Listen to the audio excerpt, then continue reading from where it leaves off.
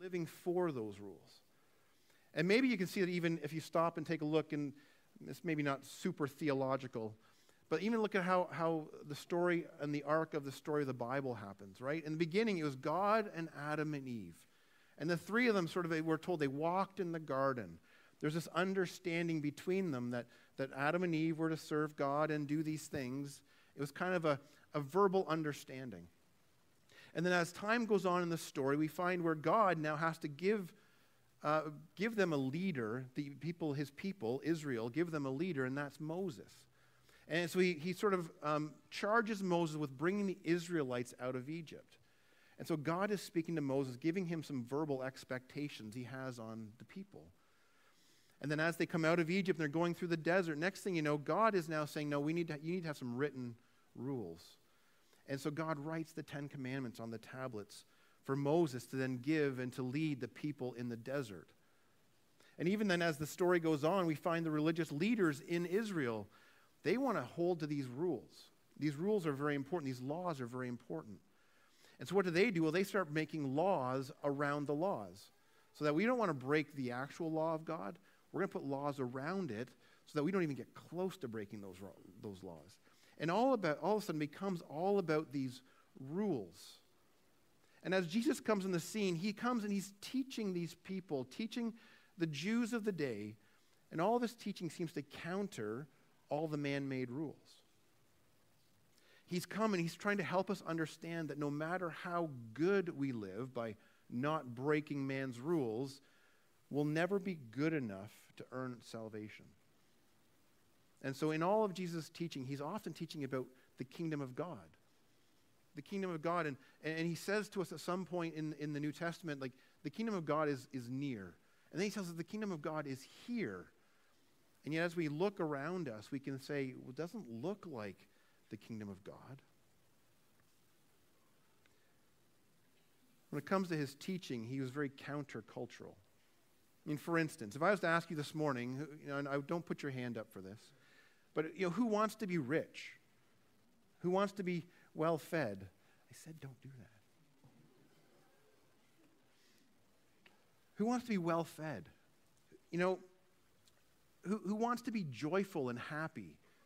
Who wants to be liked by others? I mean, the reality is I think all of us kind of want all those things, do we not? Like, it would be kind of unusual for us to come out of college, go to university, and be like, I'm an adult now. I don't want those things. I don't want money. I don't want food. I don't want to be happy. I don't want to be liked by anybody.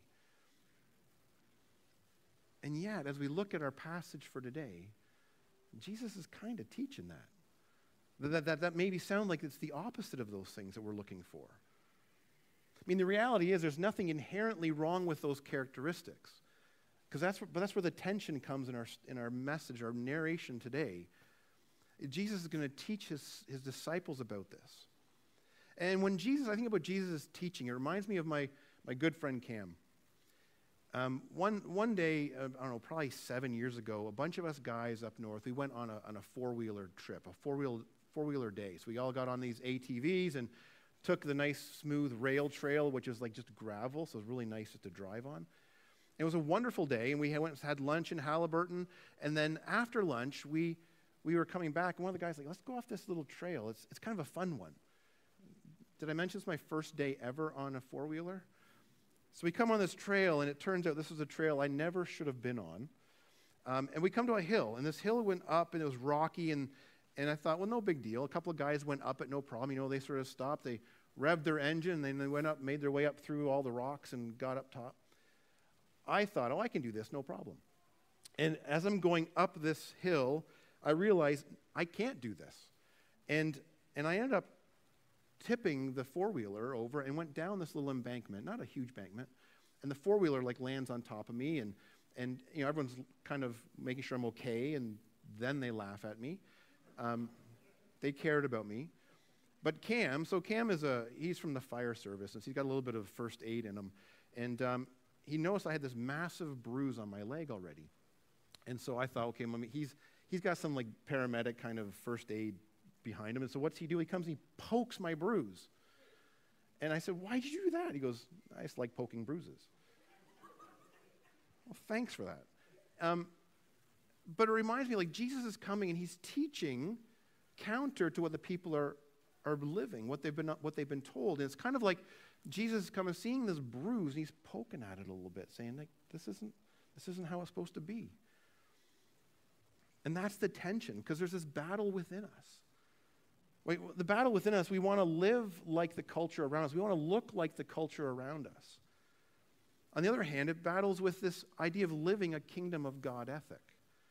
On the one hand, the one extreme is we want to look like the culture. We want to live like them. We want to act like them. And we can even rationalize it sometimes and say, well, we want them to like us and think we're not weird. We might even suggest that's how we have our lifestyle evangelism, right? So we can rationalize this, no problem.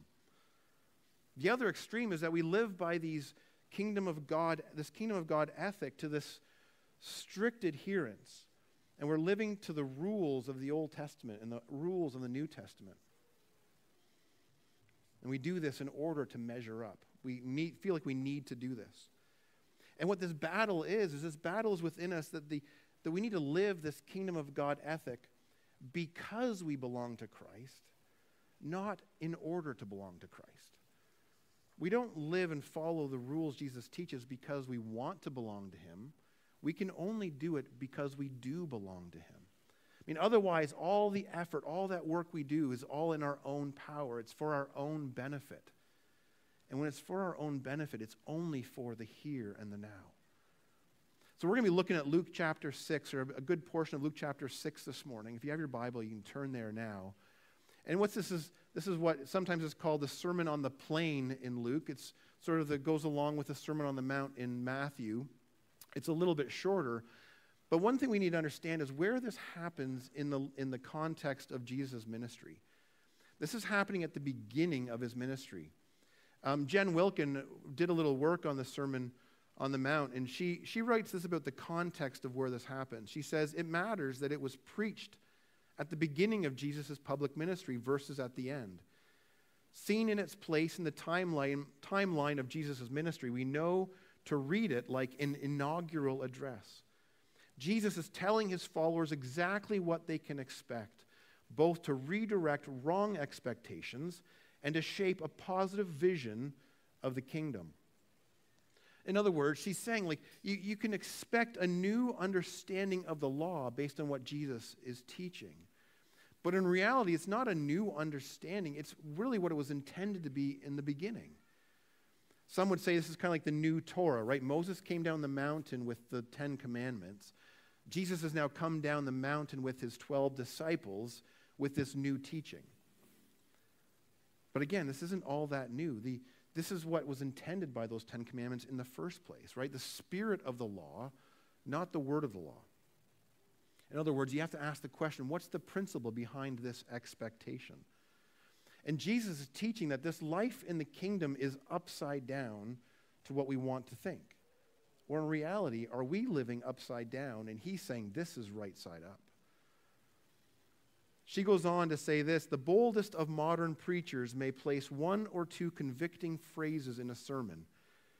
Jesus' preaching is relentless in delineating the difference between citizens of the kingdom of earth and citizens of the kingdom of heaven. We've grown unaccustomed to such directness, to calls to costly commitment, and it can take some time for us to absorb the sense of the sermon as a whole, but with patience and repeated reading, it yields rich fruit. I mean, I think our society, including us today, we don't like direct teaching as much. We don't like to be told sort of in your face, this is what's expected. We actually kind of seem to prefer this soft approach.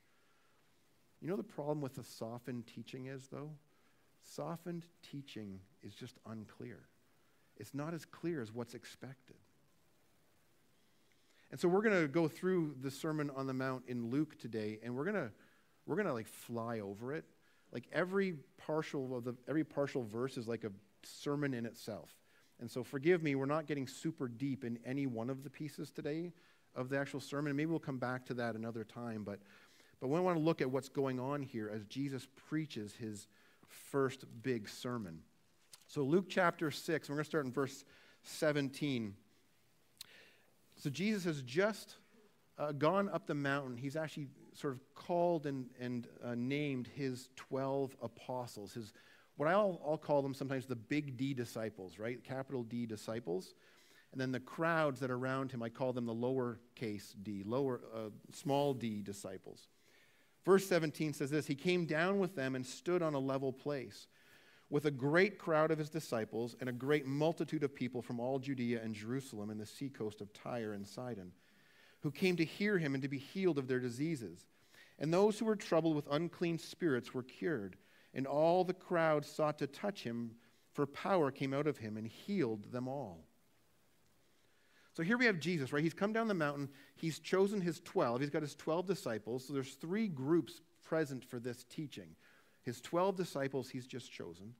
He's also got a crowd of small d disciples, right? A bigger crowd of people who are followers of his, who are already seeing something, wanting to follow him. And there's another multitude of people who are sort of lookers on, right? They're sort of curious about Jesus, but they're not necessarily his followers. So you got to ask yourself, who's he talking to in this sermon? Well, we're going to find out he's actually talking to groups 1 and 2, right? His 12 disciples and the crowd of disciples. But before this happens, this multitude is already there. And what's happening is they're coming to him with sicknesses and with demons, and Jesus is healing them. He's casting out demons. This is one of those cases where he's healing everyone who's there. We mentioned this a little bit a couple weeks ago, where we don't understand why Jesus chooses to heal some and not others. We don't understand that, but the reality is we see that in Scripture. Sometimes he heals everyone. Sometimes he doesn't. But if we want to choose to live for Jesus, that means we need to choose to live this kingdom of God ethic he's going to teach us here and throughout his ministry. So what does that look like? Well, the first thing is this: living with the kingdom of God ethic goes against how we want to live. I mean, it goes against how we look at the default way for us to live. And he begins his sermon here with what we call the Beatitudes. In verse 20, and he lifted up his eyes on his disciples and said, "Blessed are you who are poor, for yours is the kingdom of God. Blessed are you who are hungry now, for you shall be satisfied. Blessed are you who weep now, for you shall laugh. Blessed are you when people hate you, when they exclude you, revile you, and spurn your name as evil on account of the Son of Man. Rejoice in that day and leap for joy, for behold, your reward is great in heaven, for so their fathers did to the prophets. But woe to you who are rich, for you have received your consolation. Woe to you who are full now, for you shall be hungry. Woe to you who laugh now, for you shall mourn and weep. Woe to you when all people speak well of you, for so their fathers did to the false prophets." So Luke and Matthew both record the Beatitudes, record this Sermon on the Mount. And Matthew's is a much longer retelling. And Matthew actually has more Beatitudes than Luke does. But Luke also includes these things that we call the woes. It was interesting last week when Pastor Paul was preaching, I was reminded of something. As he's preaching and teaching, it mentioned how Jesus was teaching the people. But it didn't tell us what he was teaching. We don't know what the content of that teaching was. And yet today we're looking at almost like a whole sermon that he taught. And it reminded me that we don't always remember the content of the sermons we hear. We don't remember all the teaching specifically from people we've grown up with and learned from. But kind of like how you probably don't remember every single meal you were fed growing up, if you didn't have each of those meals, you wouldn't be who you are today. And all the collection of all the sermons and teachings you've had throughout your life is what makes you who you are. And so today we understand exactly what he's getting at. And we don't know what was compelling him from last week's message, that crowds continue to follow him. But here we have this teaching, and Jesus is telling us what it's like to be in the kingdom of God. And as I said earlier, the kingdom of God is kind of this entity that Jesus says is here, but doesn't feel like it's here. It's something that we call maybe the now and the not yet, right? The now and the not yet, or the already and the not yet. So the kingdom of God has come in a certain way already. There's some elements of the kingdom that we actually experience ourselves now, but they're the fulfillment, the consummation of the kingdom of God doesn't happen until Christ returns. And that that's when we see the fullness of the kingdom. But for now, this is what Jesus says it looks like to live in the kingdom. Right? He says in verse 20, like, blessed are you who are poor. Right? Yours is the kingdom. He's not blessing poverty as an ethic. He's not saying this is how you need to go live. I mean, Proverbs 30 talks to us about that as well. It says, remove far from me falsehood and lying. Give me neither poverty nor riches. Feed me with food that's needful for me. Give me the food I need for today, lest I be full and deny you. You know, or say, who is the Lord? Or lest I be poor and steal and profane the name of my God. In other words, Jesus isn't saying if you're rich, you need to go and be poor because that's going to be better for you. But the reality is that this isn't a blessing of a class over another class at all. In essence, we figure the disciples, the group of disciples, were actually fairly poor, potentially, which meant they were more reliant on that food. Whereas when you're rich, you will be more self-reliant. You know, Jesus talks later on about how it's easier for a camel to go through the eye of the needle than for a rich man to get into heaven. He goes on and talks about the hungry. The hungry will be satisfied. I mean, hungry people have a real practical need. They need food. And he says they will be satisfied. I mean, we'll look ahead in his ministry where he's going to do the feeding of the 5,000. He's going to teach eventually about, you know, do not worry about what you're going to eat or what you're going to wear. The weeping are blessed. Now, this isn't a weeping like a cherished, held on to grief. You know, some people are like that. You know people like that where they sort of hold on to this grief and it sort of makes them feel better because they have their grief. He's not talking about that. Rather, he's likely talking about people who have this weeping, who are seeing the evil around them, who see what's going wrong in the world, and they have this desire to repair and see the Lord work. And he goes on to something else here. Blessed are you when people hate you, when they exclude you, when they revile you. In other words, Jesus is saying it's a blessing to be persecuted. But the key is this, not just persecution in general. You can be persecuted for all kinds of things. But when you're persecuted because of Jesus, that's different. You're not to be pitied. I remember hearing or watching a video of an interview with a pastor from China years ago. I mean, the Chinese church has been persecuted for decades. And someone said, we're praying for you that you'll have more freedom to meet and to gather. And the Chinese pastor said, don't do that. Don't pray for our freedom. Don't pray for the removal of oppression. Instead, pray for us to have courage to stand in the face of the oppression. See, the Chinese church is not a church of in-name only Christians. And to be a Christian in China means you need to truly believe and stand for what you believe. And do you want to experience a revitalized love relationship with God? Do you want to see the church profoundly reinvigorated? Do you want to see the lost become eager for the gospel? I think we all want those things. The reality is that a lot of times that comes through persecution, not through freedom. And really, in the Bible, there's not a whole lot of prayers for safety. I mean, we do that all the time. We pray for someone. We pray for safety on the roads. We pray for safety wherever they go. We don't see a lot of that. We see a lot more of the apostles praying for boldness, again, to stand in the face of opposition. As Christians, as a church, we shouldn't expect a smooth ride. Jesus says they persecuted the prophets. They persecuted Jesus. They persecuted his apostles. So why wouldn't they persecute us? And Jesus says we are blessed if we're persecuted for his sake. He goes on then into some woes. And these woes are very much lined up with the Beatitudes themselves, right? In other words, he's saying these worldly blessings are viewed as undesirable. And the reason is because they encourage self-sufficiency, which in reality is fatal to spiritual growth. He says, hey, if you're rich, good job. You have your reward.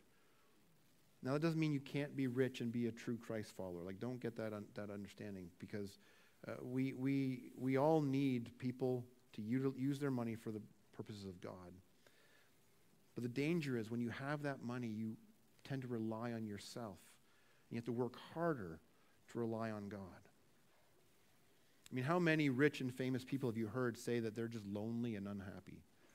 Right? We think that they've got everything that we want, and yet that doesn't make them happy at all.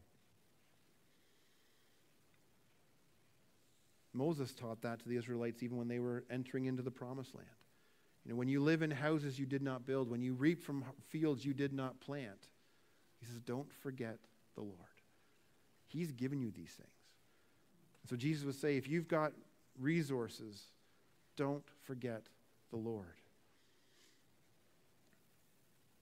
Woe to you who laugh now, for you shall mourn and weep. I hope Jesus isn't against laughter. I really like laughing. But see, laughter comes when times are good. And when times are good, what do? We tend to forget God. And the last woe here is, woe to you when all people speak well of you.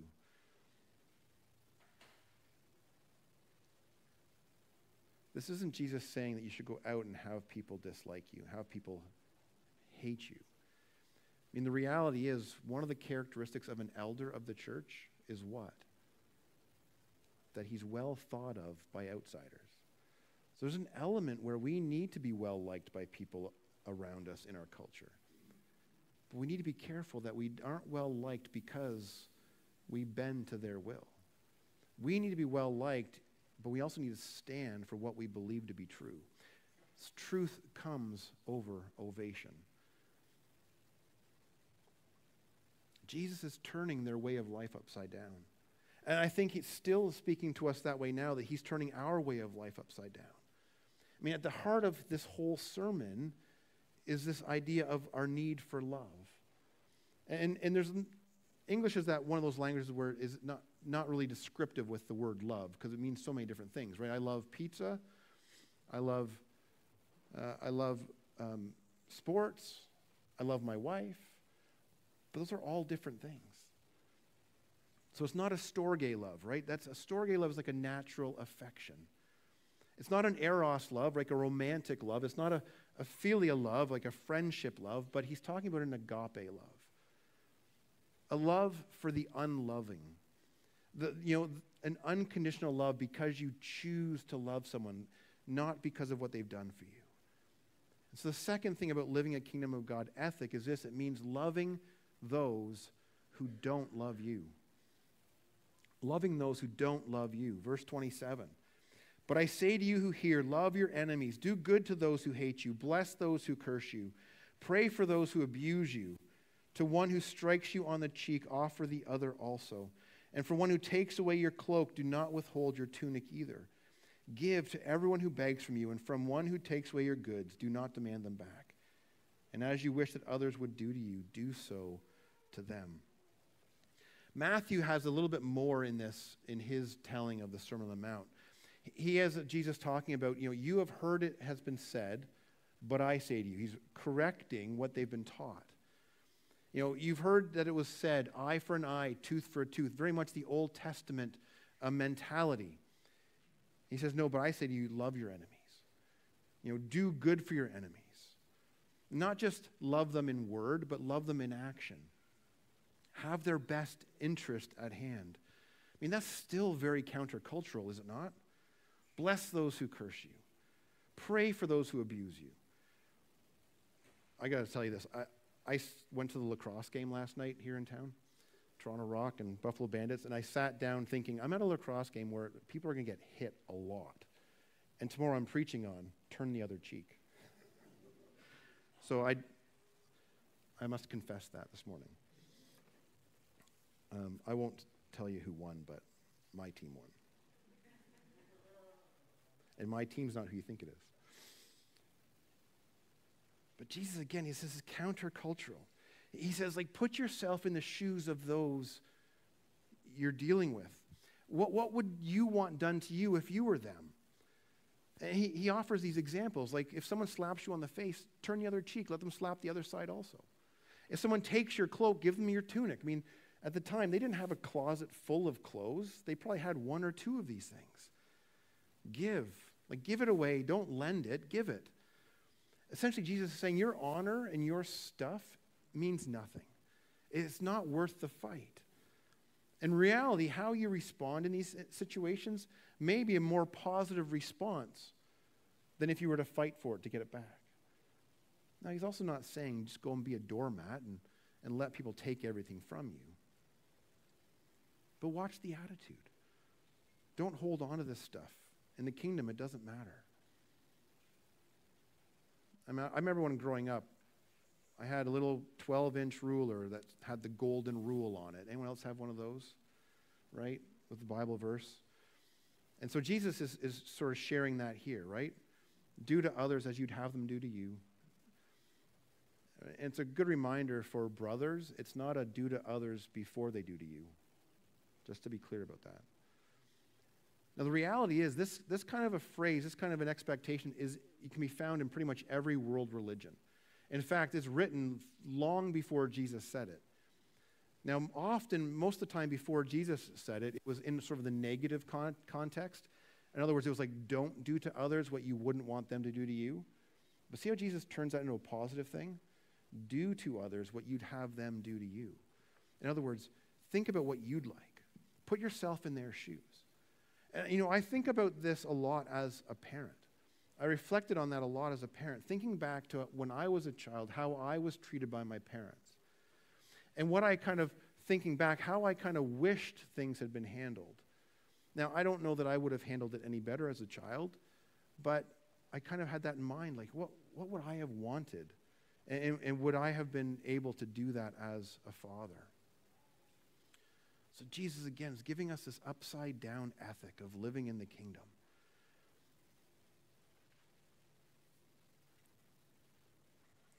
The third item about living with a kingdom of God ethic is this. It means living with a higher standard. Living with a higher standard.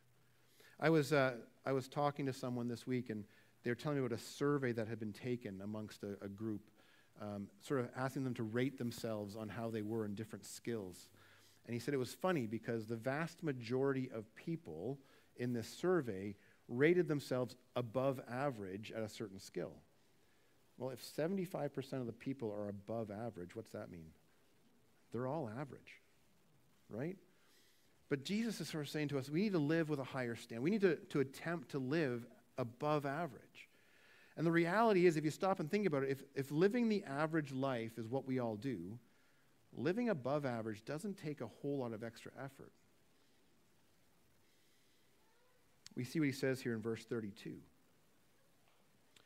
If you love those who love you, what benefit is that to you? For even sinners love those who love them. And if you do good to those who do good to you, what benefit is that to you? For even sinners do the same.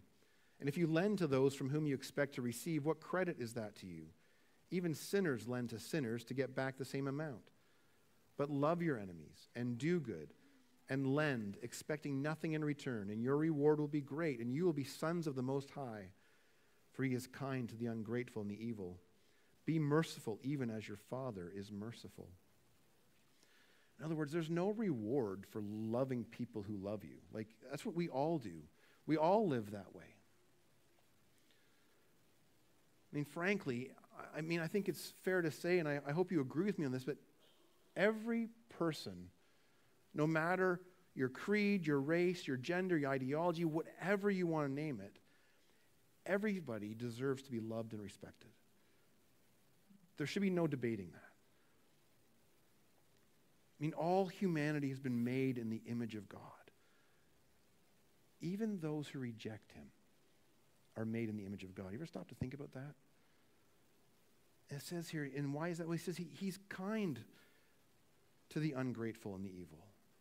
Like, our Father in heaven is merciful to those we disagree with. He's merciful and shows love to those people who we think are against us. So if he's going to show them love and mercy, why shouldn't we? See, as Christians, we don't get to pick and choose who we love and don't love. Life in the kingdom means living a higher standard.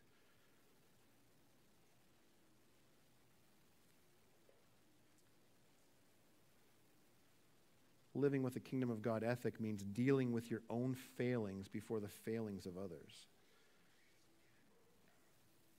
Verse 37, judge not, and you will not be judged. Condemn not, and you will not be condemned. Forgive, and you will be forgiven. Give, and it will be given to you. Good measure, pressed down, shaken together, running over, will be put into your lap. For with the measure you use, it will be measured back to you. He also told them a parable. Can a blind man lead a blind man? Will they not both fall into a pit? A disciple is not above his teacher, but everyone, when he is fully trained, will be like his teacher. Why do you see the speck that's in your brother's eye, but do not notice the log in your own eye? How can you say to your brother, brother, let me take out the speck that's in your eye, when you yourself do not see the log that's in your own eye? You hypocrite. First take the log out of your own eye, and then you will see clearly to take the speck out of your brother's eye. You ever been told that growing up when you point at someone, you've got 3 fingers pointing back at you, right? Judge not, lest ye be judged. Condemn not. We point at someone and try to condemn them. Keep in mind, you've got those fingers pointing back at you. On the one hand, Jesus is saying here, just keep your head down. Mind your business. Go about your things. But it's not good for us to live entirely apart from others, so we can't do that. On the other hand, beware of sitting in an ivory tower, pointing out the sins and failings of others.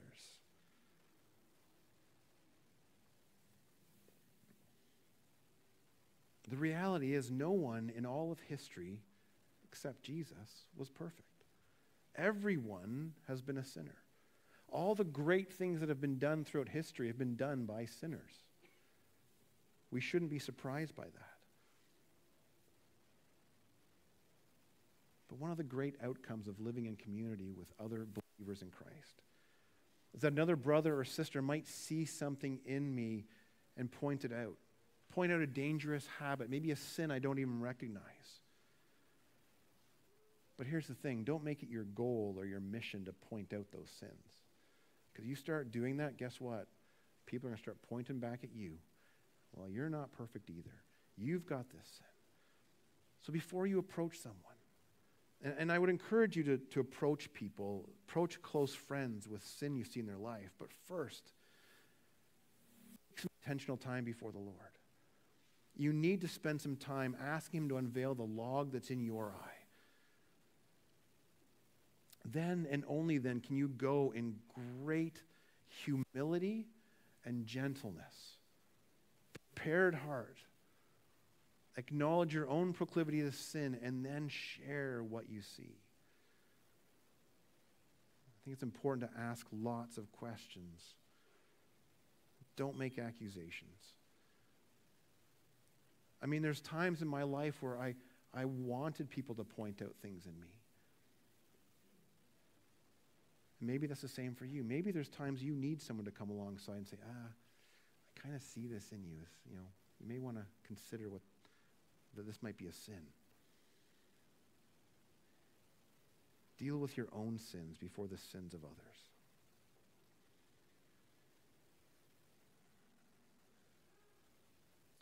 Jesus says to us, as you start trying to live and working out this in your own life, people will notice it. Living a kingdom of God ethic will be evident to those around you.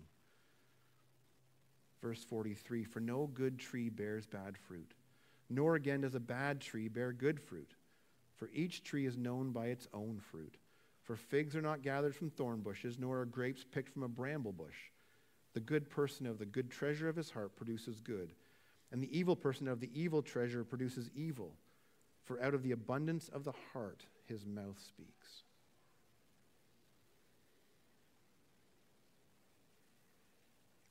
If you're able to live this kingdom of God ethic, first I'd say to you, it's only really through the power of the Spirit that you can do this.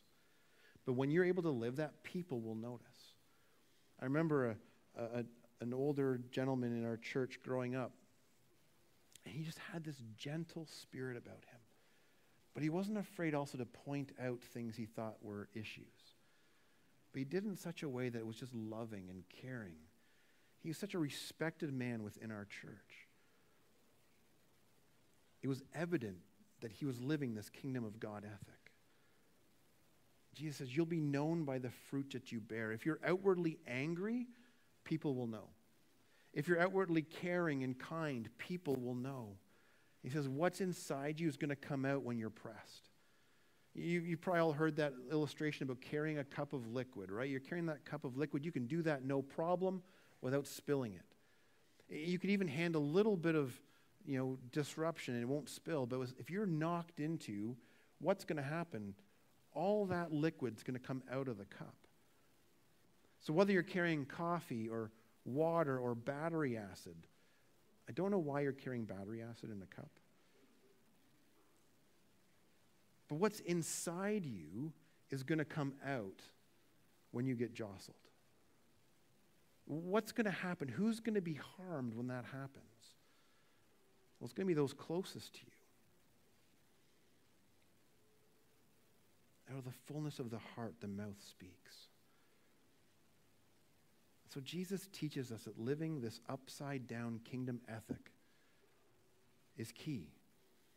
On the one hand, he makes it sound like it's no big deal. Yet, from a human perspective, this sounds like a full 180-degree change for us. And it really is. It's nothing we can do on our own, right? Living a kingdom of God ethic is only possible when your life is founded on Jesus. One last little section. Why do you call me Lord, Lord, and not do what I tell you? Everyone who comes to me and hears my words and does them, I will show you what he is like. He is like a man building a house who dug deep and laid the foundation on the rock. And when a flood arose, the stream broke against that house and could not shake it because it had been well built. But the one who hears and does not do them is like a man who built a house on the ground without a foundation. When the stream broke against it, immediately it fell, and the ruin of that house was great. Jesus says, why do you come to me? Why do you call me Lord, Lord, and then not do what I tell you to do? Have you ever asked for advice from an authority and then you didn't follow it? So I've got another friend. We'll call him Jim, because that's his name. We were looking at buying a house, the house we're trying to sell, and I called him. I said, Jim, should we buy this house? I'd never lived in the country before, by the way. I said, should we buy this house? And Jim says, no, you should not buy that house. So we bought the house. And it turns out the well wasn't that great. So I don't know if you ever lived on well water. It's different than in the city, Anyways, our well had a low refresh rate. So we didn't have a lot of water. And then we had a drought one summer, and all of a sudden our well went dry, but then as it came back, it was very high in sodium. And sodium, which I didn't realize, is something you can't fix with a system in the house. In fact, our sodium level was 5 times what was considered the upper range of being aesthetically pleasing. And so we called in another water guy to come, and he said, well, no, you need a new well. And so we ended up having to spend money to get a new well. We had 2 well holes drilled, and neither one of them was going to work. We have fine water now. The water is great in the house we're trying to sell. It's beautiful water now. We have a new well. Someone else took care of it. It's all good. But all this to say is, why did I call Jim about this house? And why did I ignore him when Jim is not just a water well driller, he's a driller. In fact, he teaches drilling at Fleming College in Lindsay. He understands groundwater. I called an expert, one of my good friends, and I ignored it to my own peril, right? Jesus is saying the same thing. Why do you call me Lord, Lord, and not do what I say? They're following him. They're looking to him for whatever this teaching is, but they're not listening to him. Jesus says it's kind of like there's these 2 houses, right? He says these 2 houses, they look the same on the surface. Same house, but a different foundation. The house looks the same, same doors, same windows, same hanging baskets by the doors. And really, the house that was built on the sand probably came in early, on the project and even came in under budget probably. The guy finished building it and he's sitting out there in his lawn chair and enjoying watching the other guy continue to build his house. That house on the rock would have taken longer to prepare, to get started, to dig down, to create that foundation. Same house, different foundation. Same stream, different outcome. See, both of those jobs would have done, both of those houses would have done their job initially. Even with those little sprinkles of rain, it would have been fine, no big deal. But when that stream burst, it says here, when the storm of life hits, what's going to happen? Well, the house that's on the foundation is going to stand solid. The house that's on the sand is being swept away. It's a sad reality Jesus is talking to some of this multitude about. And sadly, as I think about the churches that we have in North America, how many people love coming to church on a Sunday morning? They love singing the songs. They love seeing their friends. Maybe it's good coffee. They even like the teaching. But they're like that house that's on the sand. And when those storms of life hit, they've got no solid foundation. Jesus says, why do you call me Lord, Lord, and not do what I say?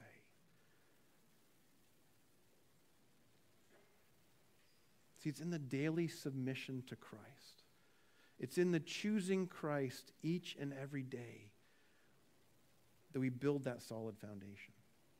It's the makeup of all those sermons we've not just heard, but have put into action. Right? I don't want you to come here on a Sunday just to take in and learn stories. We hope that you're coming, you're hearing and saying, God, what do you want? What do I need to do out of this? What do you want me to do with my life because of what I've learned? It's only when we submit to Christ that we can live this kingdom of God ethic. Day in and day out. Choosing Him. Choosing to live like this.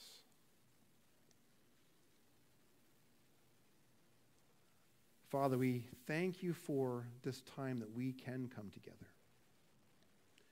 And as we've looked a little bit about choosing Jesus and how that means living in this kingdom of God ethic, we're reminded that it's our opportunity to choose Jesus even in this moment. And God, as we move into a time around the Lord's table, as we consider what it means for us that Jesus died on a cross, would you help each of us examine our own hearts? How do we look in this kingdom of God ethic? Where might we need to sort of focus some attention with the help of the Spirit?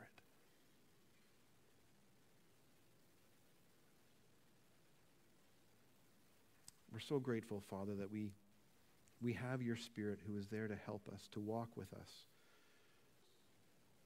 to nudge us, to guide us into living this way that we couldn't do on our own. Oh, for a little while we can look like we're doing it, but it won't take long and the storms of life will come and next thing you know, we've walked away. Or like that house, we've been swept away. So, Father, thank you. Thank you for Jesus. Thank you for his death on the cross and for his resurrection. We pray in Jesus' name, amen. We're going to go into a time of communion. This is a time when those of us who are followers of Christ, take a moment to remember what he's taught us. The Apostle Paul wrote about what we're going to do.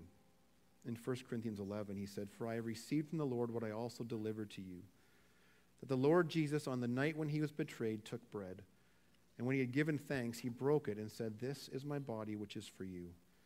Do this in remembrance of me.'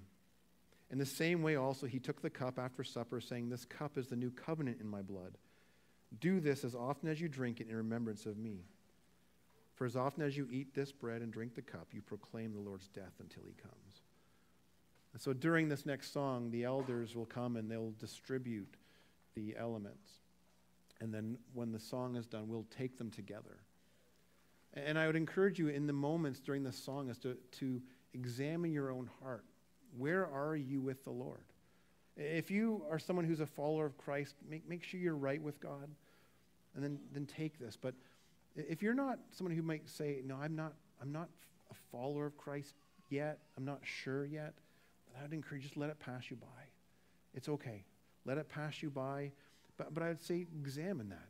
Ask someone, what is it keeping you from following Christ? What's keeping you from crossing that line of faith? Let's sing together.